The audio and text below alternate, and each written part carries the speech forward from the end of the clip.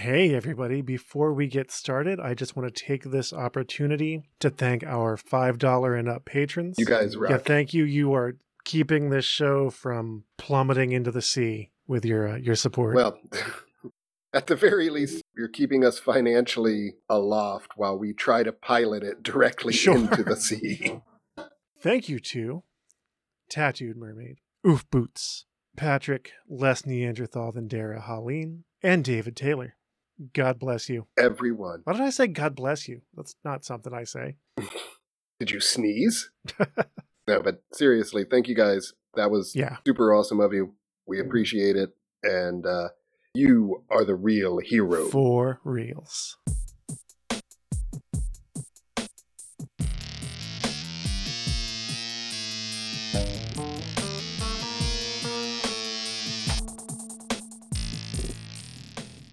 We are not professionals. No, we are not. I think we're actually ready, though. Hello, friends. Welcome to Brainworms, the podcast that never wants to hear you say, I want it that way. I'm Joe. I'm David. And I'm Chris. And, together we are... the Schlumper Brothers. What? This is very confusing and unsettling. Joe, go take your uppers. You know, pretty much the first thing I said to my wife this morning was in response to some oddness that I was doing. She said that it was concerning, but also a little bit impossible to ignore. Uh-huh. And I said that was basically what I'm going for. Yeah, that is kind of everything, the energy you bring to the table. But yeah, we are going to, while Kane is in reconstruction currently, long story, kind of boring. Chris, don't worry about it. Worry about what? Exactly. Right. What? Yeah. We're going I have to... questions. Shh, hush now. So while that happens, we're going to continue our deep dive into 80s anti-Dungeons & Dragons propaganda adventure, Darkest Dungeons? Mazes and Monsters. Fuck me, I keep doing that. Yeah, Mazes and Monsters. Darkest Dungeons is very different. Well, a little different. So real quick, the thought just occurred to me, and I would like to point it out. We, all of us, yes, and potentially some of our listeners, I can't imagine that like this podcast is going very far outside of the U.S.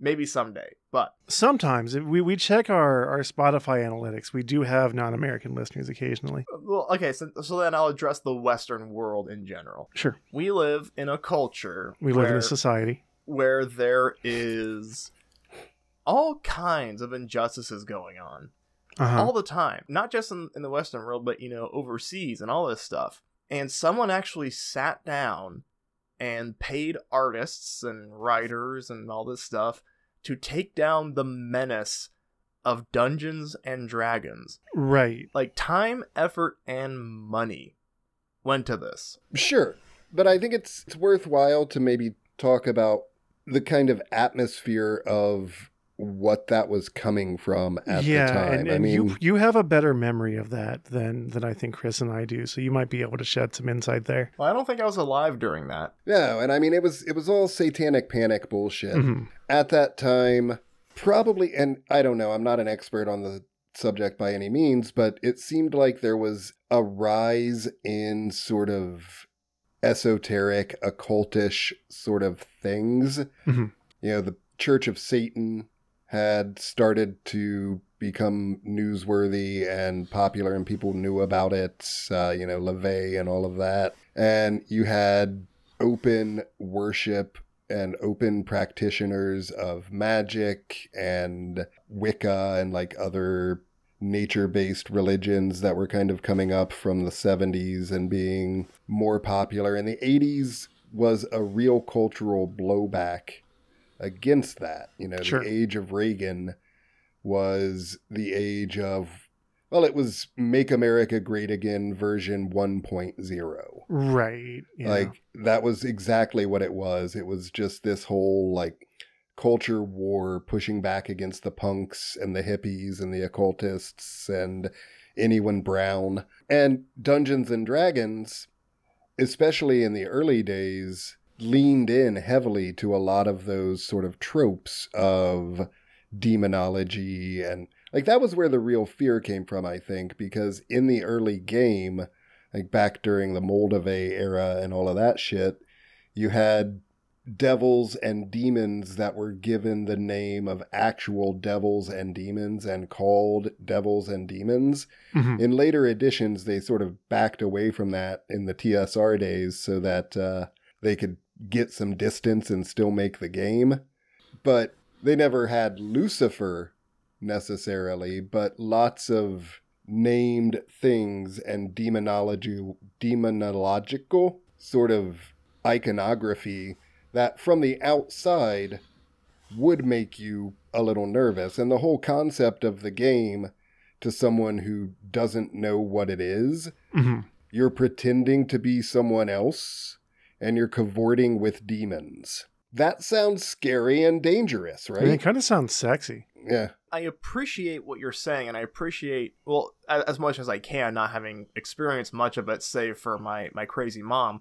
I appreciate the background and the environment, but this is a cross that I will nail this idea to, which is when I was in Christian college and I was a good Christian lad, I was being told all sorts of things about the homosexual agenda and the lifestyle and all that stuff, right? And, people be debating it back and forth in the dorms, and, the Bible has very clear stances on such things. Does it? From what I read, do not lie with a man as a man lies with a woman. Yeah, Not in the original translations. Yeah, there's still some debate there, Yeah. but that's not really the point that I'm shooting Right. for. But so that's follow the me on information that you were presented with. Sure. Is the Right. point that you're making. Also, so me thinking about it and trying to figure out what to think about it, I remembered that in Genesis, God created man uniquely with free will, right? right. Nothing else in the animal kingdom has free will, so nothing else can sin. Only humans can sin. Except apparently the serpent, who was not in fact the devil. Just a snake that would happen to be there. But I came up with that, so my immediate question, listening to my peers go back and forth and come up with points and all this stuff that was entirely irrelevant. And so my square one was, okay, well, does homosexuality occur in the animal kingdom? Because if it does, then it can't be a sin. So I looked it up, and homosexuality occurs in the animal kingdom. Like, oh, okay. That giraffes in particular are hella gay. Mm-hmm. But my point being is that Dolphins as well, I believe. I was submerged in this environment of anti-homosexuality. I was told that all my life. And all it took was one Google search. Like, if you really want to tussle with something that you think is evil, you can't be afraid to handle it. You can't be afraid to look into it and to understand it. No, I agree with that. Mm-hmm. So, bringing that back to what you were saying, so yes, I do appreciate the environment that these fears came from. I don't think it excuses it. No, not at all. No, and I mean, it's all standard, like, I don't want this to come across sounding like it's politicized, but conservative viewpoints, the conservative ideology, Mm-hmm. because ultimately what we're talking about here is like culture war, right? Right.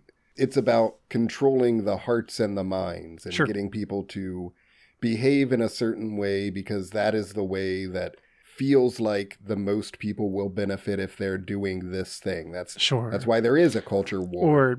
Or it, some version of history that they've kind of invented amongst themselves was the best period in history. Sure. And anything that deviates from that is dangerous and scary. And for some reason, people with an extremely conservative mindset tend to be a little bit less open to creative expression. Sure. Not to say there aren't tremendously good conservative artists and artisans. Well, I mean, the whole the sum and the substance of conservatism is unrevolutionary ideas. Right. So creativity in general balks at that. And even, there's been great art that has come from a place of faith that exists. Oh, sure. How most art in the Western world still, I would say, probably is religious in nature. Like, sure. For most of the art history of the West is history of religious art, right? Like that was the people that had money that were patrons of the arts. So certainly you have your religious art being a major factor. And I mean, for fuck's sake, Dali was a fascist. Right. And you don't get much more conservative than fascist. You don't get much more creative and weird than Dali. Sure. So, there's something to be said there. But what Dungeons and Dragons and tabletop gaming in general does, I think, is allow people an expression of creativity. It is ultimately a game of creation. It's a game of making up stories. You can't tell me that there's all that much difference between Dungeons and Dragons and Cowboys and Indians. Well, no, the only thing that D&D does, ironically enough, is codify the rules. Right. Yeah. It tells you how to determine whether the cowboy or the Indian won. Mm-hmm. It's not just people shooting at each other saying, bang, I gotcha. No, Yeah. you didn't. Like, you roll a die and you compare it to numbers on a chart and you know. It's funny, when GTA 5 came out, a video circulated of older people watching the game and watching some of the more violent acts being performed in it. And a lot of the older people were like, oh my god, no wonder this nation's in the gutter. And there was one guy there who was like laughing at all the violence and all, and after the end, they interviewed him and they said, like, so, like, do you think this is ruining kids' lives? And I was drawing from this when I brought the Cowboys and Indians, but he said, like, I don't know, man, when my friends and I were young, we pretended to have guns and shoot each other all the time, and none of them turned out to murder people. Mm-hmm. Yeah, I mean, my dad talks about when he was a kid growing up, they used to play on the streets with BB guns and actual bow and arrow. They'd have the blunt target tips, but they'd shoot at each other with actual bows and Right. BB guns, and that's how they played Cowboys and Indians. Sure. So in general, I think in a lot of ways we're probably better off. Right. Simulated violence is certainly better than actual violence, right? Makes sense to me. And also, while I can see the knee-jerk response that playing violent video games is going to prime someone for violence, the multitude of studies that have been done over the last 20-odd years all tend to indicate that playing violent video games actually makes people less likely to respond violently in times of stress because they've already blown off steam. That makes sense. Like, there's something I remember reading once that was indicated something like, for a period of time, maybe half an hour or an hour after you finished playing, you might be sort of elevated, more inclined to, like... Tense. Yeah, you're tense, you're just heightened. And then it relaxes and you're like, no, I'm cool. Yeah, I wrote a paper on this in college, and everything that you're saying is what I found in my peer-reviewed studies that I cited. Good, I'm not talking out my ass. Awesome. Because we would never talk just utter bullshit on Brainworms podcast. God, no. It's been 15 minutes. We haven't even touched a book yet. Oh yeah, the intro is usually much shorter. I was just letting you guys go. So yeah, we're gonna do that. We're gonna skip ahead a bit. We'll get into that once we get into the meat of the thing. But before we do any of that, I should remind you to go to WeGiveYouBrainworms.com, where you can support whatever the fuck we're doing over here with your money. And you can find all of our other projects there as well.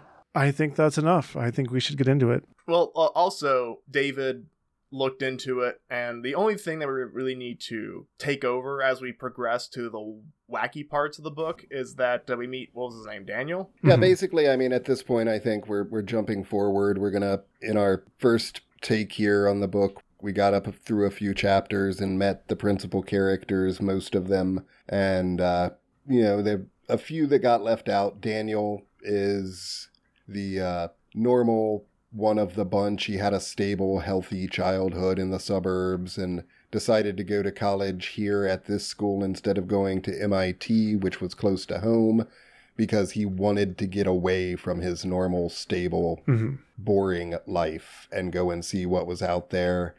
And then there's someone else named Robbie, and Robbie is like the new guy they pick up to replace, I think his name was Michael, that couldn't play with them anymore. Right. And they just don't really know him.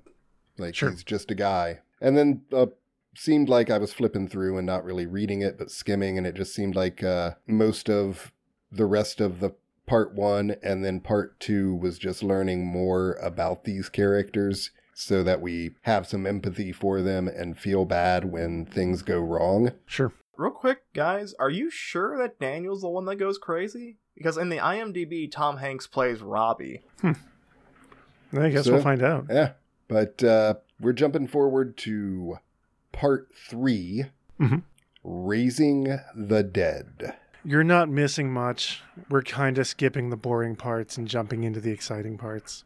It's true.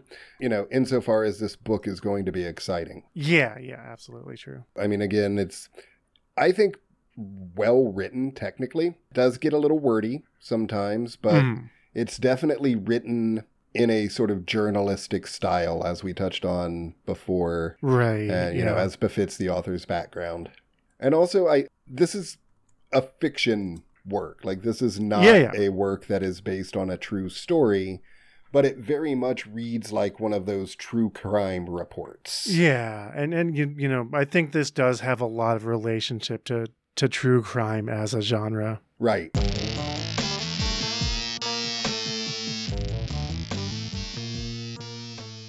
Chapter 1. Back in the dismal winter landscape of the deserted university, JJ made it vibrant with the colorful creatures of his imagination. The school authorities had turned down the heat to save energy. I wish I had an imagination. But Merlin's heater kept their room nice and warm. Once he ran into the security guard who asked for identification, not because JJ looked like a local vandal, but because he seemed too young to be there at all. And for some reason, after he had ascertained that JJ was in the dorm legally, the security guard seemed sorry for him. JJ couldn't understand why, since he was having the time of his life. He went methodically down his list of necessary props. If Merlin tells JJ to pull the sword Excalibur out of someone's chest cavity, I quit. Not least because that implies that Merlin would have put it into someone's chest cavity to begin with. Or at least was aware of it being there. Right. Like, hey, so your buddy who's got the sword sticking out of his chest? Don't worry about it. If you pull it out, you'll be king. Yeah. That's, The king of rock and roll. He went methodically down his list of necessary props, checking off each one as he found it or bought it. He hadn't yet decided what the treasure should be, but there was plenty of time for that. Smaller treasures, to keep the adventurers going, were easier. But he had the feeling that the monsters in the caverns would be the real treasure. What? The real treasure was the friends we made along the way. As a D&D player, if we're playing in Joe's game and we just walk into a cavern full of gold and no monsters, I am not going to begrudge that fact. That would be amazing. Although I think most of you would just be suspicious. I wouldn't touch any of that. Are you kidding me? No, that's just like a mimic. That entire room, that you just fuck off out of the entire country at that point. By the time the rest of the students had come back to the dorm, JJ had everything he needed, neatly hidden away in one of the rooms of his caverns. He had now begun to think of them as his caverns, not the caverns, just as this production now was his game. Goodbye to Freelick the Frenetic of Glossamere, who had only been a player. Now he was the maze controller. The director, the scriptwriter, the set decorator, even the producer. He had begun to map his maze from the labyrinth of his caverns, and he kept the map hidden in his room where no one could find it. Way up his butt. The book is describing all of this in a very nefarious way. Do you think that whoever wrote this thinks that movies are real? Yeah. And that, plays are real, and that it's no, these are sets. Yeah, he's just making up a cool LARP in the movies, in the books, he was plotting his scheme. I mean, that is a very realistic sort of take on what it is to be the dungeon master. Sure. Game master. You are the director, the scriptwriter, the set decorator. Right. And you're not wrong, but it has this undertone, at least to me. That. Yeah. Of it's him rubbing his hands together and cackling. Yeah. Or he has power and control. Joe, you're telling me that when you're sitting around planning your sessions, you're not rubbing your hands together and cackling because... You're not wrong. Yeah, I don't buy it. I mean, actually, the part of that I don't buy is that you sit around and play in your sessions, but... Yeah, I just kind of think about them for a minute and then, oh shit, we have an hour until the game starts. I need a map real quick. Relatable. Yep. Gang, real quick. I was sitting in my chair and I noticed that the Brainworms Facebook page had a message. And you know, we have this charity event going. I don't think it'll be going. I think June will be over by the time this episode goes out. So I glanced at it real quick and it says, it's just, I don't know who this person is. It's just like a picture of a person's face. It's pretty generic. And the message said, "Hi, had a look over your profile. Seems like you're a great fit. Smooth My Balls is interested in working with you. Can you please drop them a message here at Smooth My Balls? Thanks. Give them a message and they will get back to you as soon as possible." Huh. What? Smooth My Balls. Smooth My Balls wants to work with us. I assume this is some kind of high concept spam and they're going to want like personal information or money or something. Oh, sure. Yeah. I mean, personally, I am quite happy with my balls being wrinkly. Sure. And I'm frightened of what kind of process would be involved in causing them to become smooth. It's not that complicated. Just an iron. It's an iron. Maybe Steam some press. pins. Just pull them and tack them into place. Roll them, mash them, stick them in a stew. Ah. Anyway, sorry about that interruption. This was the most creative project he had ever done in his life, and it fulfilled him almost completely. The only thing he still needed were his actors, and they were sequestered with their noses in their books, cramming for winter finals. He also needed human bones, his special scary present for Kate.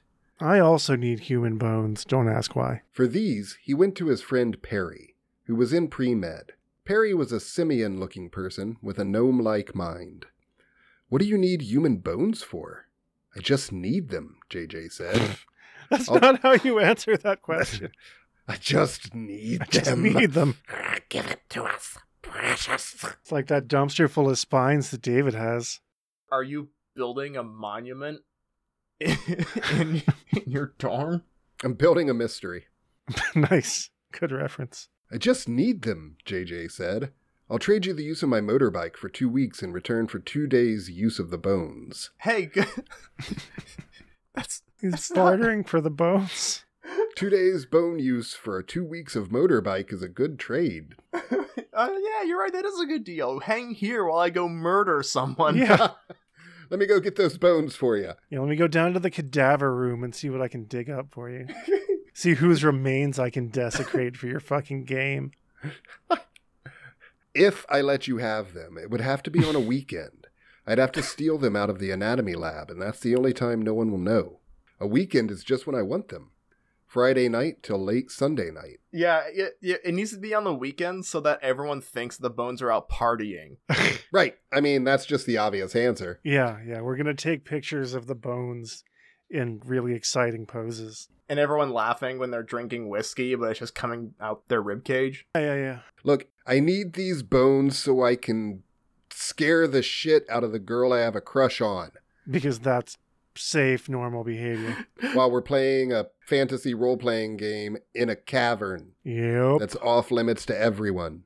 Joe, what was that gif you sent me of the guy who tied a skeleton to his ceiling fan? Oh, yeah. I love that gif so much. Perry squinted his eyes like the mad scientist. "I have to know why you need them, though." "You don't have to know," JJ said. "You want to know." Just tell him you need it for your LARP. It's not like that's going to be any more or less reputable than you being weird and vague about it. Also, like, oh yeah, oh, that's what you need it for? Well, I was going to give it to you, but now that I know you're using it for a LARP, that's an issue. Because now it seems like you want them for some weird sex thing. Because you're being real vague about why you need the bones.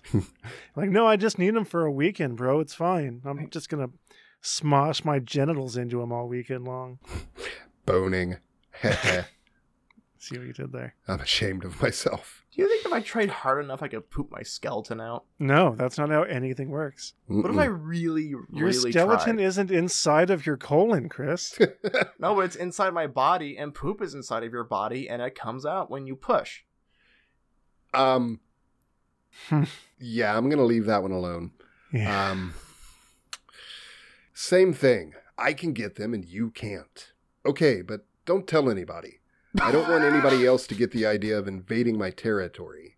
I thought of it first, and it's my thing, okay? This is all the things an insane person would say. Yeah, like this is not a good sales pitch for why you need these bones. Okay, he says. Oh, don't tell anybody. I'll tell you, but you can't tell anyone else, okay? It's for me. It's my precious. Oh, If you man. tell anyone, then I'll get bones my way. You get what I'm saying? Yeah, like that might have been my sell. Like, I mean, I can get them from you or I can get them somewhere else. It's really your call. No, I was saying that, like, if he tells anybody, then he's gonna get that guy's bones. By Oh, killing right. him. You know, it's LARPing, right? So all you need to do is, like, print out a skull JPEG and just leave it in the cavern. He's very committed to realism, Chris. Also, in 1980, there was no printing a JPEG. Nor were there JPEGs, I don't believe. Right. I don't think the JPEG Yeah. image format. God, how did you guys do anything? You're so old. I mean, in 1980, I was 2, so I wasn't really doing much of anything at that point. You're printing out ASCII art of a skull with a dot matrix printer, I think. A couple of us are going to play mazes and monsters in the caverns, JJ whispered triumphantly. Oh boy, you really are nuts, Perry said. You're sure doing a good job making this not sound like a sex thing. Do I get the bones? Why don't you use animal bones? All you have to do is boil the carcass. You're going to Good make me fucking question. throw up, JJ said. What? You're really going to play in the caverns? Perry said. Like most of the people at Grant, he had heard of the game and knew that it was popular on the campus, even though he didn't play it himself. You know, you could get lost in there and die. This scene, I'm sorry to interrupt again. This scene feels like it was like the dialogue and everything and the logic was constructed by two people separated by a thick pane of glass that didn't know sign language, but nonetheless had to communicate what was happening in the scene via sign language. I feel like a lot of that is probably because I've literally read one line of dialogue and then had 15 seconds of sidetrack between every sentence. Like, sorry, to it's be just- fair, It's a weird scene. it is a weird scene. I mean, We have a lot to say about it. but I'm guessing that Perry is like someone he does say he's his friend. So Right. like he's a pre-med guy, he's friends, like buddies help buddies, right? Yeah, you want bones for some weird reason, you nut job, but okay, fine, whatever, you nut job. You know, you could get lost in there and die. We know, JJ said. You're not going to lose my bones? If we get lost and die in the caverns with your bones, they'll come and look for us, and then you'll get even more bones. Stop That ought to talking make about you happy. bones. And I get free gas for the motorbike, Perry said. They shook hands on their deal. JJ said he'd let them know the date. He knew Perry would probably tell a few people, but it didn't matter. They would never tell the school authorities, and none of Perry's friends played the game.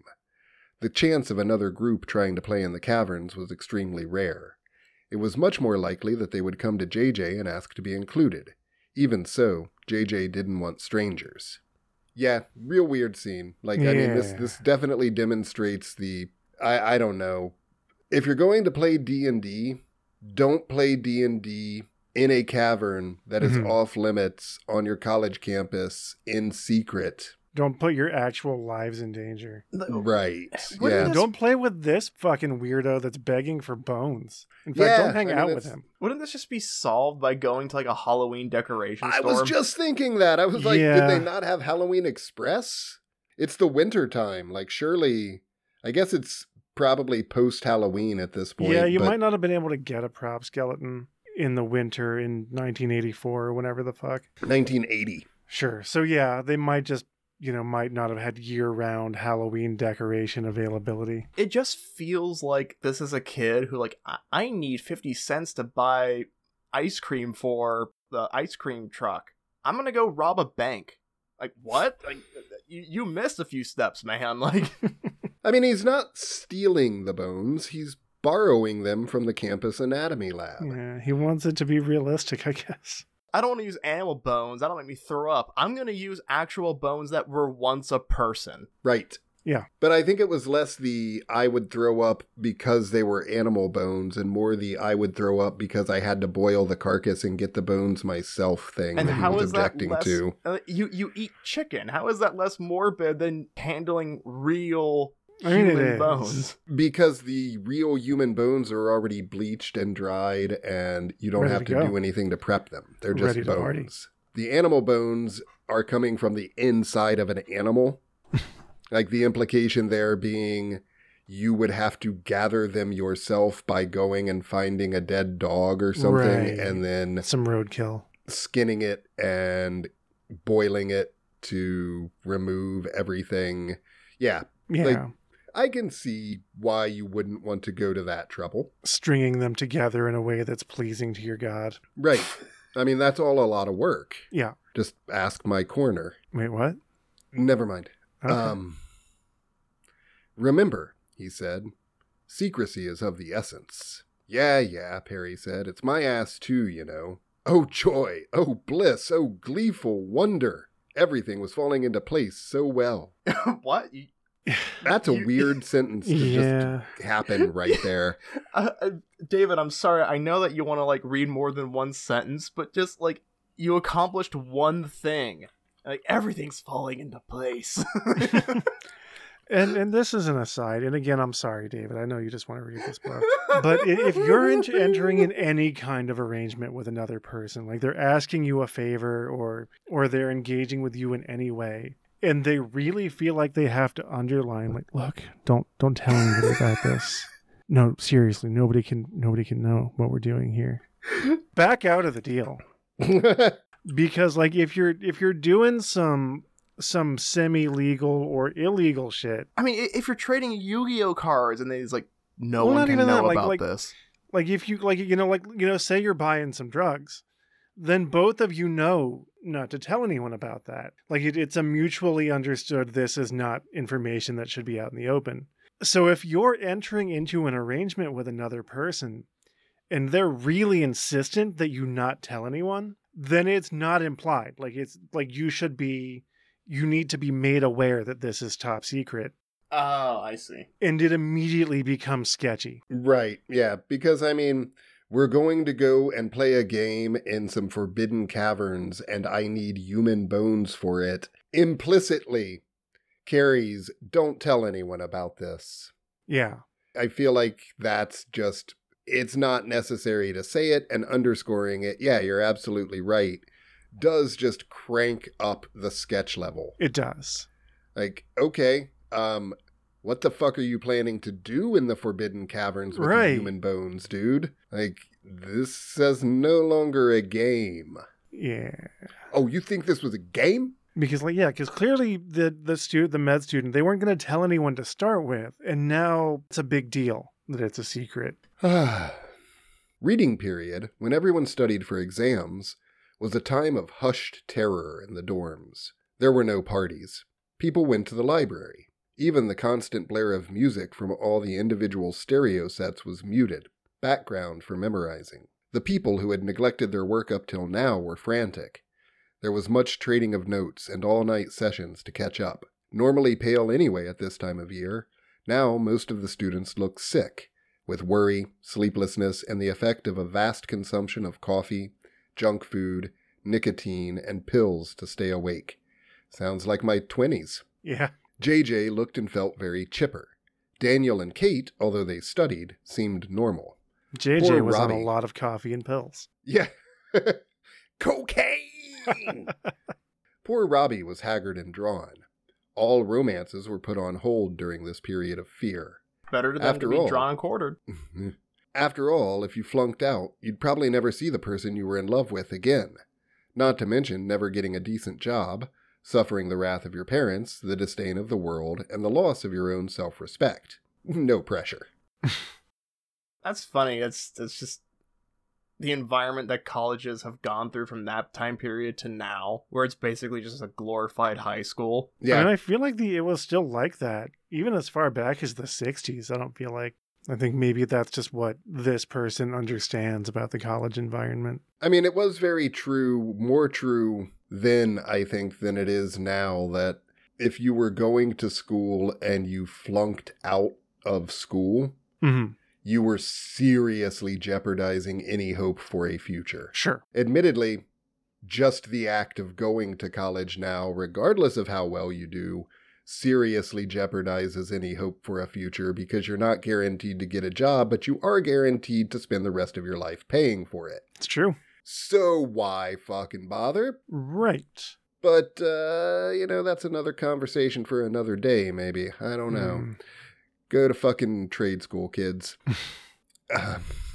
Go to art school. Yeah. Hey. Go and do what you want because it really doesn't matter. Yeah, like instead of going to college, like how about you spend time on a hippie commune, really self-examining to figure out what you do want out of life? I mean, you can do that not on a hippie commune. You can, but I mean, it's a lot of fun. That's fair. One night, around 11:30, when he had returned from his secret nightly trip to the caverns, Where he masturbated repeatedly. With bones. with his bones, JJ came tapping on Kate's door, carrying a thermos of hot coffee. "Coffee break, madam." She looked pleased to see him and put her book down immediately. "How sweet. Thank you." He sat down on her bed and poured coffee for both of them. "How's it going?" "Oh, it's okay. I just sometimes wonder how the professors know what the authors had in mind. We have to spit back whatever they tell us in class, and I think, if I'm a famous writer someday, will people make up what they think I meant and then make other people agree with them?" Yep. "Probably," JJ Sorry. said. "Unless you write the textbook yourself." And no, that's absolutely right. That's what English is. That's like what studying English is. Mhm. Just Oh, having absolutely. some professor tell you what they think some author thought Yeah. and telling you you're wrong if you tell them they are wrong. Yup. Because it's not about thinking for yourself. The most important part is coming up with the right answer. That's right. And that applies to all of life, because in life there are many right answers and wrong answers, instead of just ambiguous answers and results. Especially when it comes to, art. Yeah. As an aside, I've talked about this before. I don't know if I've ever mentioned it here on this show, but I have a project that I want to do one day that is just collecting other artists' artist statements.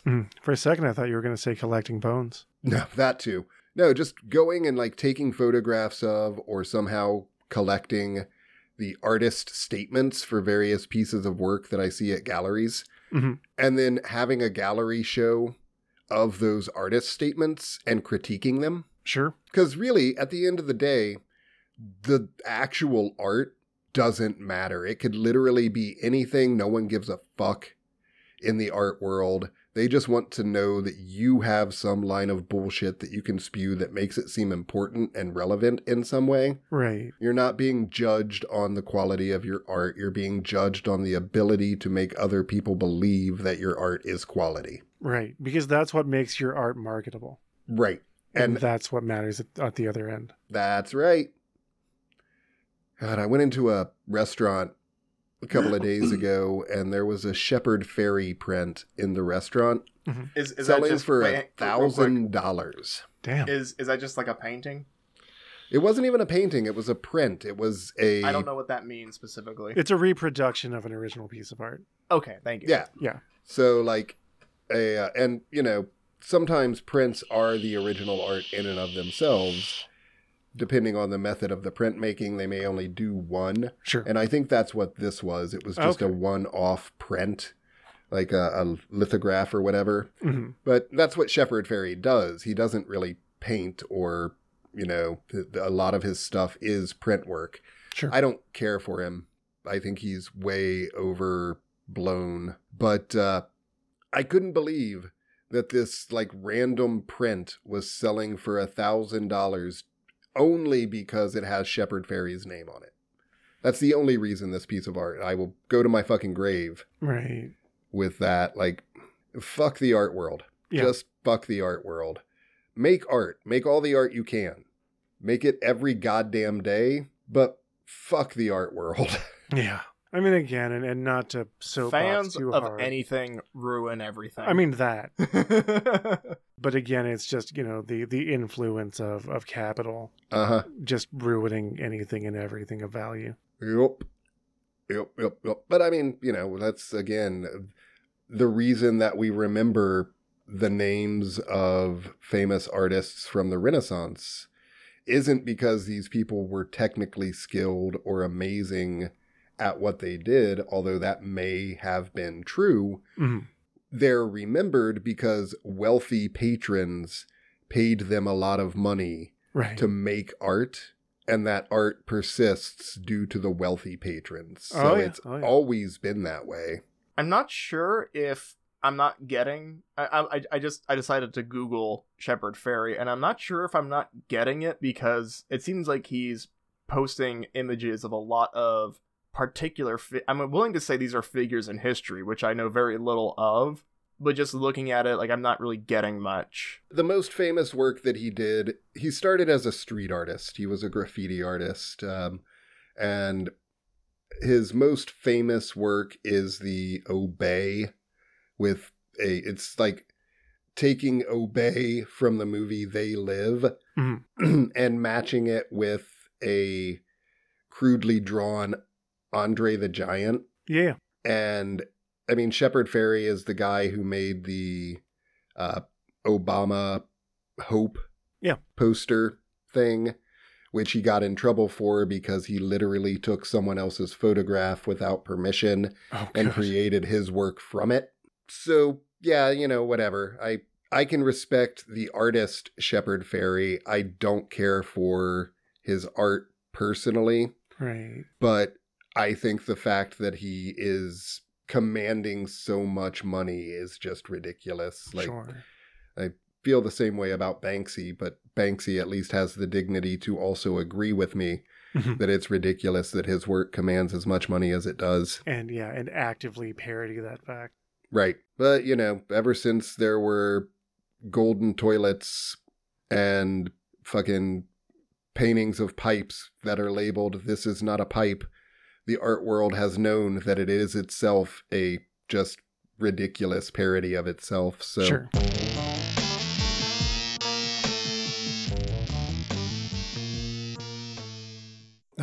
Before you get too far into whatever the fuck you're going on about gold toilets and pipes that aren't pipes, we're coming up on the hour mark-ish.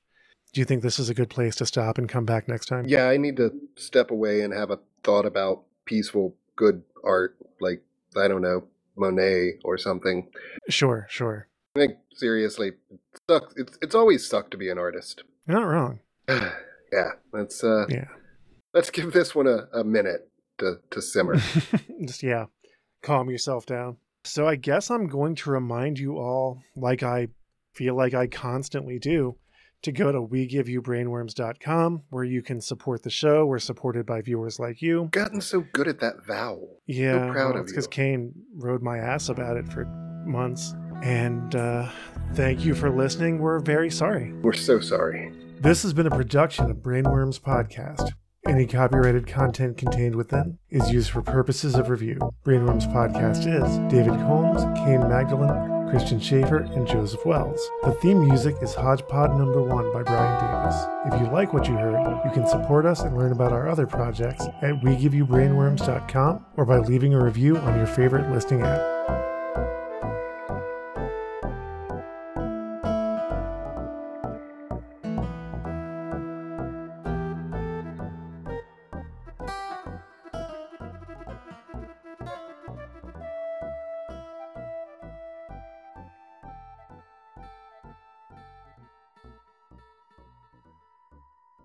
Then I'll get Bones my way.